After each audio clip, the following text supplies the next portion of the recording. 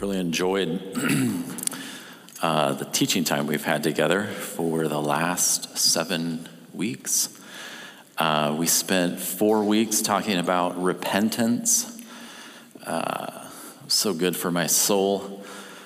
Heard just really great feedback from many of you as you were thinking through, processing through on the topic of repentance and what it looks like in your own life. And then we switched gears and we put our attention on Christ, celebrating Christ over the last 3 weeks, landing with celebrating Christ's victory on Easter Sunday, which was just such a fantastic time of remembrance with all of you. So encouraged and inspired just watching your faith expressed here in this environment. The next 2 weeks, we're going to jump into a series that I'm titling Crazy. I realized after last Sunday that that's probably not a good title for a series. Is that still a thing that you can say? Yes. Is that okay? Yeah. Some of you, I mean, I'm not talking about all of you, but at least a handful of you.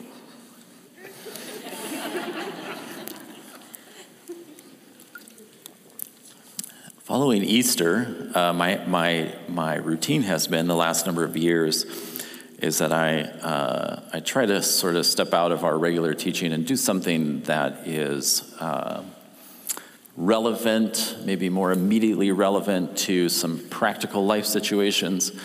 And the one that keeps coming up to me recently, by recently I mean over the last number of months, maybe even over the last year, has been many of you seeking guidance on how to navigate conversations as a believer in light of the gospel with people who don't share your convictions, maybe don't share your beliefs, and yet you want to honor the opportunity that you have to be a person of influence, right? And yet, in many of the conversations that I've had, again, with many of you, you find yourself in conversations where, and tell me if I'm, just give me a raised hand if this is you. You find yourself in conversations where you feel like one of you, you're pretty sure it's the other person, but at least one of you is a little off. Okay, yeah.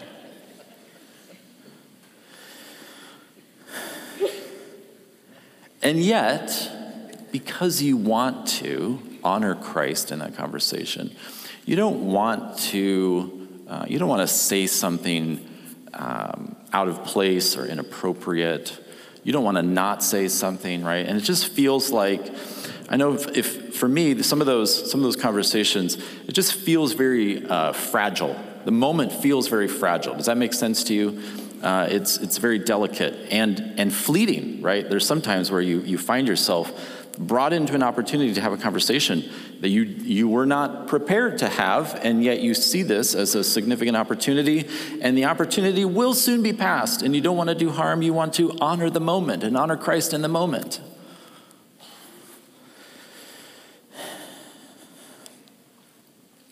And some of you have jumped into those conversations, and it did not end well. Anyone? Come on, you can be honest. That was a very emphatic hand raise, Esther McClellan. Anyone? Hallelujah.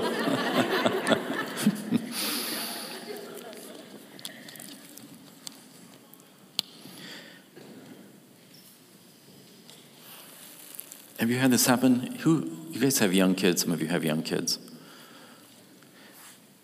I've had this happen a number of times where someone hands their phone to one of my young children. You know what I'm talking about?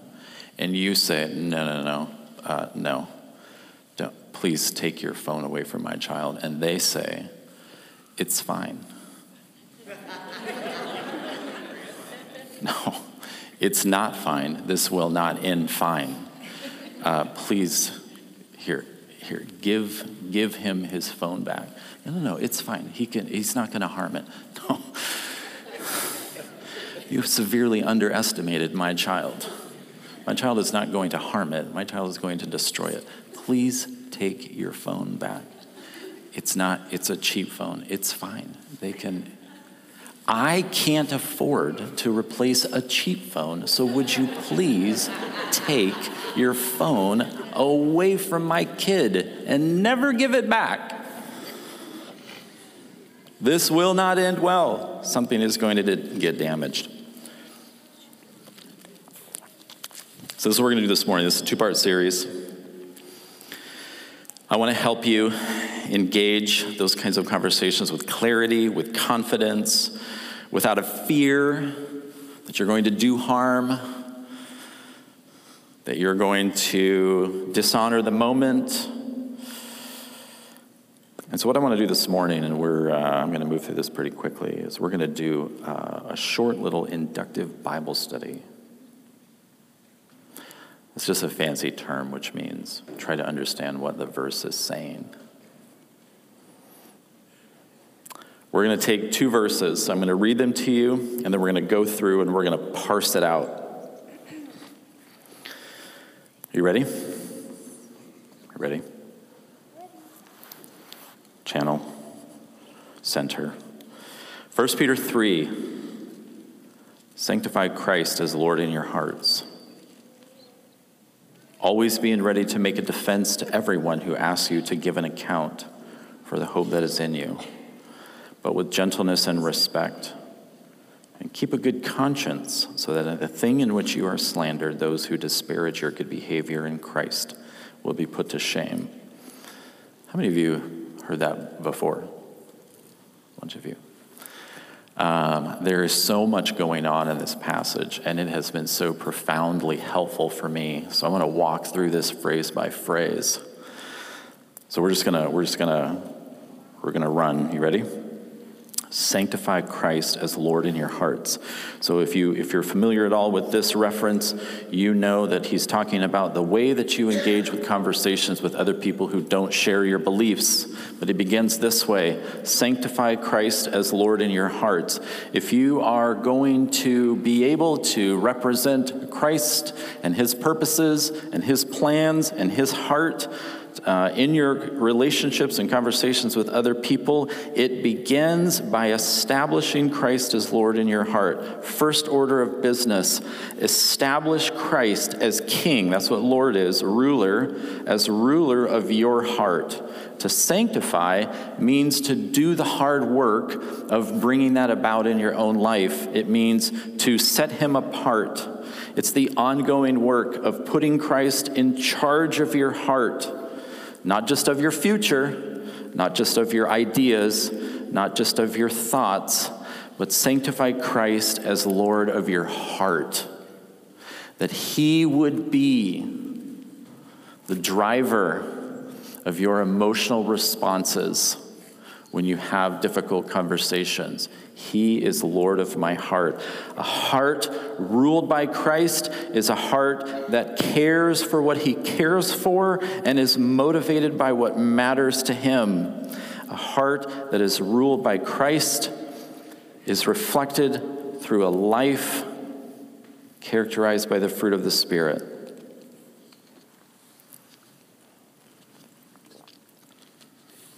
Your opportunities to contribute towards real change will be a product of the real work that you are doing right now to make Christ Lord in your heart. The greater Christ's work in you, the greater his work through you. Now, this might feel a little bit abstract to you. Here's the deal. Your growing capacity to fully honor and engage the opportunities that God is going to bring your way, you are actually preparing yourself for those moments now when you make Christ ruler of your heart. Sanctify Christ as Lord in your hearts. He goes on, always being ready, meaning you should get ready and then you should stay ready, right? It's an ongoing present tense, always being ready. Get ready and then stay ready for certain kinds of conversations. You should be prepared. You should think about these things ahead of time. You should plan your responses. Think of it like CPR training. You know the right response for a certain kind of critical situation or moment. We have any Royal Rangers in the house? Royal Rangers? Surely we have some Royal Rangers, yeah. Ready for anything. Is that a Boy Scout thing too? You all look very confused. I'm going to move on. Always being ready. I warn you, watching journalists, vloggers, and podcasters do gotcha videos is not making yourself ready, regardless of how satisfying you found their sick burn to be on an unsuspecting bystander. Always being ready, meaning with Christ ruling my heart, I'm also taking the practical steps of preparing myself for a certain kind of conversation. Getting ready for what precisely? He goes on, getting ready, always being ready to make a defense. To make a defense.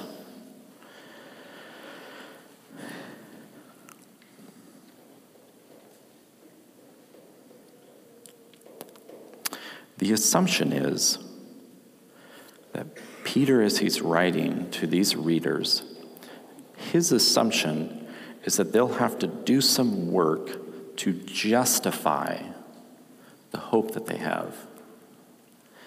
Always being ready to make a defense. In other words, your hope, which we're gonna look at that hope, but this is what he's talking about.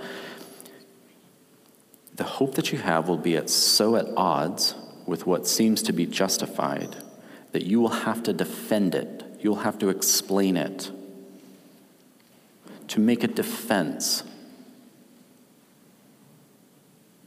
Keep in mind who Peter is writing to. 1 Peter 1:1. Peter, an apostle of Jesus Christ, to those who reside as strangers, scattered through Pontus, Galatia, Cappadocia, Asia, and Bithynia, who are chosen. He is writing to his brothers, Jewish believers, who because of persecution had been scattered all over kingdom come. His anticipation is that their hope, which is not only evident, but is so at odds with their situation, would cause other people to say, you're going to have to explain yourself. Your hope is indefensible. To make a defense. Next phrase, to everyone who asks you. To everyone. To each and every person that comes asking. This is a group of people who don't know you well enough to understand your belief system, but know you well enough to have experienced your indefensible and unexplainable hopefulness.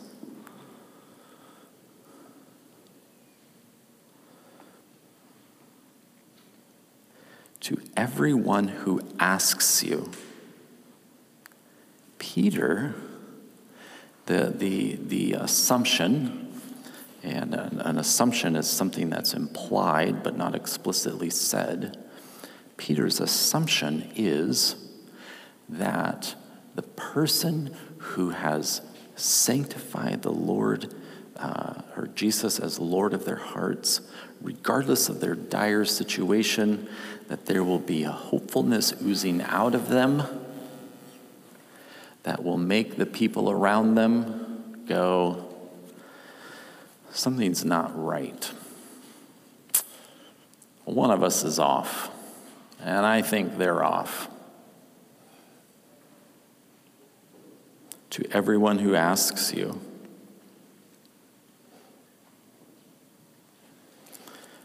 to suggest that responding to questions is a really great and appropriate way to navigate conversations into spiritual matters or spiritual arenas.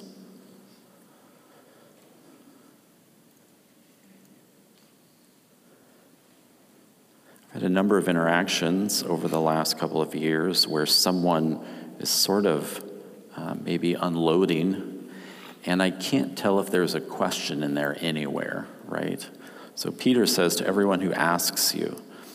So I'm trying to figure out if there's a question in there. So I've actually started something where I'll just say, at some point as I'm kind of trying to figure out what my role in the conversation is, are you just saying what's up, or I'll actually ask, so what is the question that you're trying to answer? To everyone who asks you, so what is the question? Here's a couple of real-life questions that have come up in conversations with people that don't attend Church on the Rock in the last few months. Going back a little bit, actually, I was asked the question right after the election, which was, how long ago was that? It was a little while ago, almost a year and a half ago. I bumped into someone who I've known for a long time. I don't actually know about their faith. I know that they're not part of a church. And it was one of those pretty intense spiels, that I'm trying to figure out, okay, what is my role in this conversation? I want to honor the moment. And anytime someone's emotionally intense, there's a unique opportunity in that moment. And finally, the question came, are you not freaking out right now? Totally freaking out, you just can't tell. What a fantastic question to then direct the conversation into the hope that I have. Are you not freaking out right now? I had a conversation a couple of months ago. Someone that I actually know not to be a believer. And we were talking about Church on the Rock, and the statement was made in the conversation. I think there's some confusion about Church on the Rock and LGBTQ issues. And I said, so what is the question? That's, again, we're getting to the question, right? I'm trying to find my way in. Well, the question is Church on the Rock Homer anti-LGBTQ? That's a great question.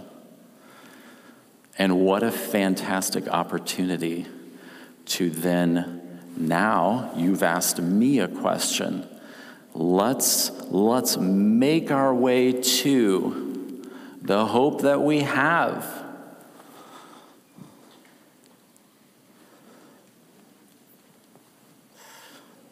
I had another conversation just last week, actually right before Easter.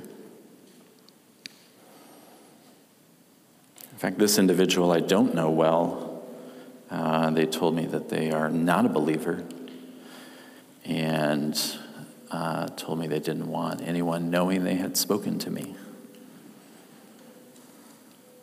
What's the question? There's lots of concerns. What's the question? The question was, what can I do? But just sit at home and try to avoid all of the insanity that I see in the world around me? That's a great question. In that particular conversation. And again, I'm learning this, right? So I'm 43 years old. And I'm at a place now in my own capacity, having been in a journey of sanctifying Lord over my heart, of growing in my capacity in these conversations, right? And I think that's sometimes the challenge, is that success in navigating these conversations comes after a long line of failures, and you just have to be okay with that. You just got to re-engage and know that with Christ's help, you're going to get better, right? But in this particular conversation, it was just such a wonderful opportunity to say, well, the only thing that I can really say in response is that my hope is rooted in the shared example that me and my church have of the love of Christ. And it's the love of Christ that shows me how to leave my house and engage with a world that in your eyes seems deeply, irreparably, hopelessly broken.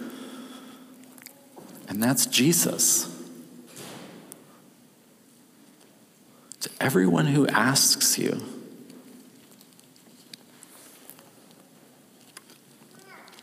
sanctify Christ as Lord in your hearts, always being ready to make a defense to everyone who asks you to give an account for the hope that is in you. A hope that resides in your heart and keeps leaking into situations where it is not called for.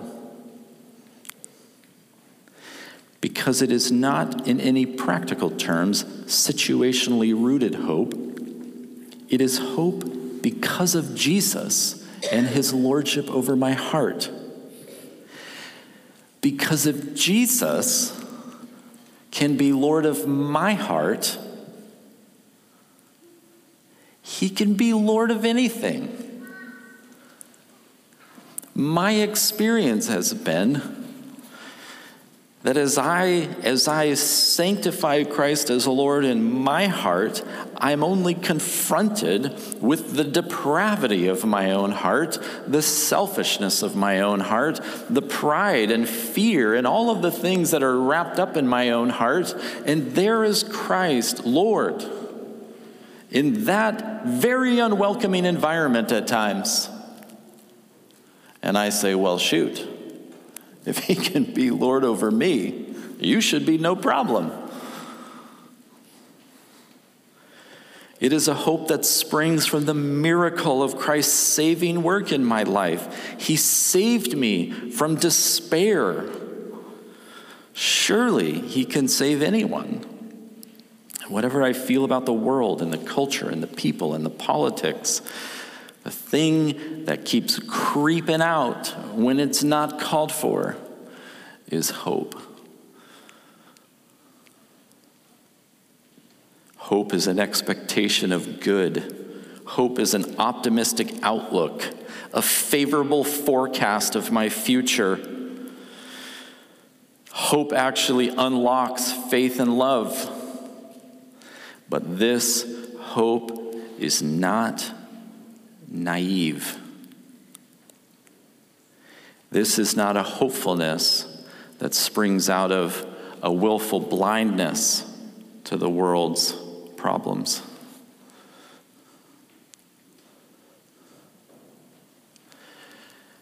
This is a hopefulness that Peter experienced. This is the same Peter who, when Christ was raised from the grave, was so confused about the ambitions of Jesus, the kingdom of God, that he said, you know what? I don't know what he's doing. I don't know what his plan is. It's clearly not working out the way that I thought it was going to. And he turned to his buddies and he said, guys, let's go back fishing. I guess that's what our life is going to be.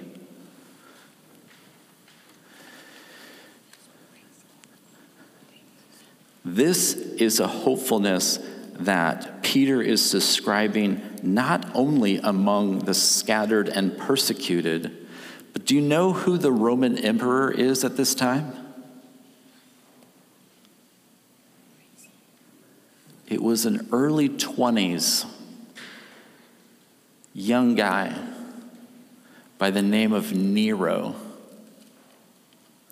who was decimating the Christian population.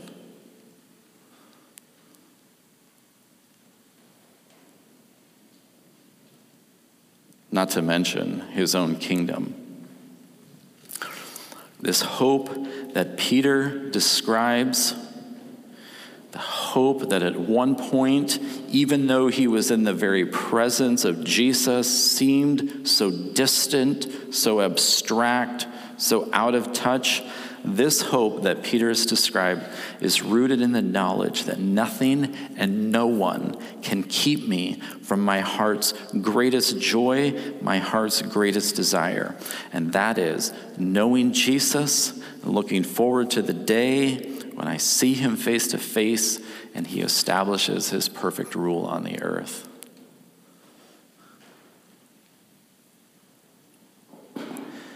This is why when Christ is not king of your heart, what people are most likely to detect when they encounter you is either despair, anger, or fear. Because despair, anger, and fear are justified responses. Those are responses that make sense.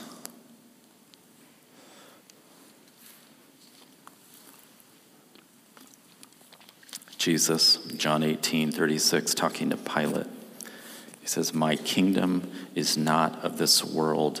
The establishment of my kingdom is not dependent upon the power mechanisms of mankind, of humankind." Do you know right now, today, where you sit in this moment, that the kingdom of Jesus Christ is being established on the earth? His purposes are advancing. Christ is winning in the world. The end of the story has already been written and guaranteed by the sovereign hand of God. This is our hope.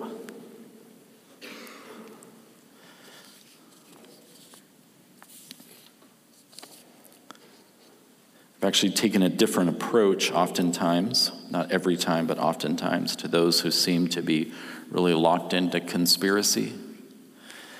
Conspiracy is hard to address because irrational fears are not addressed with rational responses most of the time.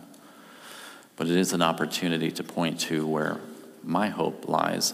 My hope is not from a place of believing that you're incorrect. Even if you were correct, my hope is undiminished, because even the problems that you've described, as you see them, are not too great for Jesus Christ.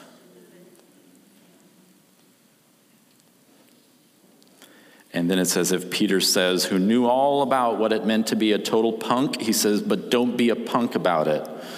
To everyone who asks you to give an account for the hope that is in you, but with gentleness. Don't forget these important clarifications, but with gentleness. To be gentle means to treat a person with care and concern so as to avoid causing unnecessary harm. This word gentleness actually is in some translations meekness. It's a gentleness born out of humility, out of concern for the other. But with gentleness. You can almost imagine Peter writing this down, but with gentleness. Do you remember that one time? I totally cut off that guy's ear.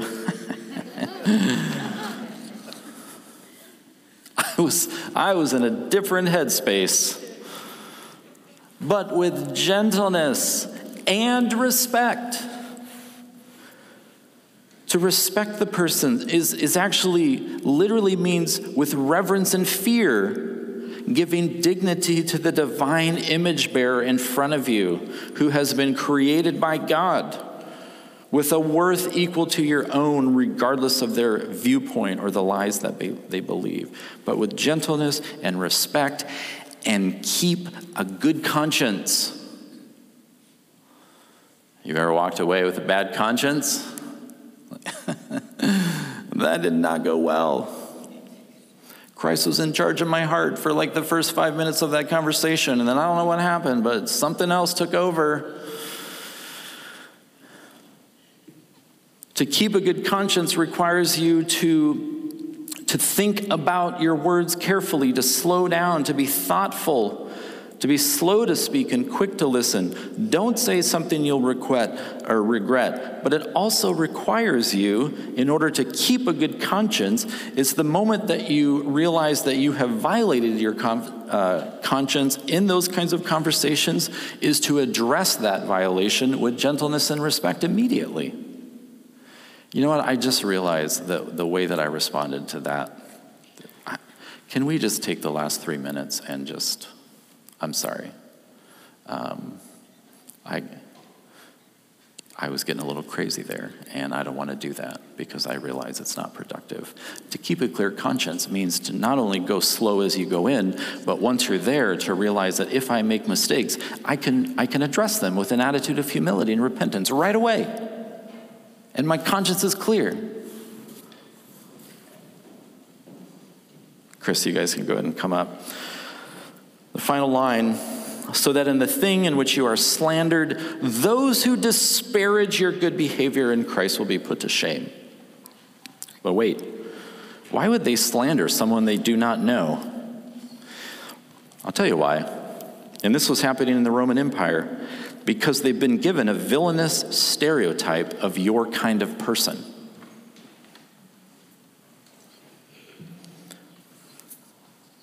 Because they are doing what you are tempted to do, and that is blame this person for everything that they represent. He says, so that in the thing you are slandered, those who disparage your good name and good behavior in Christ will be put to shame. Those who malign your character will actually be proven wrong over time, will be put to shame. It's passive. You're not shaming them. They actually shame themselves. And those who accuse you in order to demean your beliefs will be shown to be liars.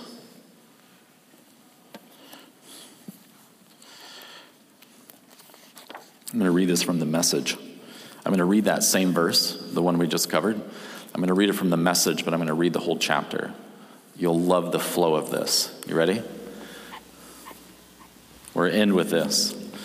Summing up, be agreeable, be sympathetic, be loving, be compassionate, be humble. That goes for all of you, no exceptions. No retaliation, no sharp-tongued sarcasm. Instead, bless. That's your job, to bless. You'll be a blessing and you'll get a blessing.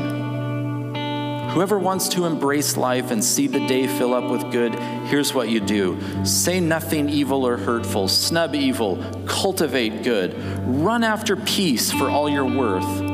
God looks on all of this with approval, listening and responding well to what he's asked, but he turns his back on those who do evil things. If with heart and soul you're doing good, do you think that you can be stopped? Even if you suffer for it, you're still better off. Don't give the opposition a second thought. Through thick and thin, keep your hearts at attention, in adoration before Christ your Master. And be ready to speak up and tell anyone who asks why you're living the way you are. And always with the utmost courtesy. Keep a clear conscience before God, so that when people throw mud at you, none of it will stick. They'll end up realizing that they're the ones who need a bath. It's better to suffer for doing good, if that's what God wants, than to be punished for doing bad. That's what Christ did definitively, suffered because of others' sins, the righteous one for the unrighteous ones. He went through it all, was put to death, and then made alive to bring us to God. Since Jesus went through everything you're going through and more, learn to think like him. Think of your sufferings as a weaning from that old sinful habit of always expecting to get your own way. And then you'll be able to live out your days free to pursue what God wants, instead of being tyrannized by what you want. I'm praying for you guys. You're the church. You're the hands and feet of Christ, the mouthpiece of Christ to Homer, Alaska, and the world. Amen. So where do you begin? Sanctify Christ as Lord in your hearts. You can do that today. You can get after it today on that front. Sanctify Christ as Lord of your heart. And the hope that he brings will inevitably find its way out. It's really a beautiful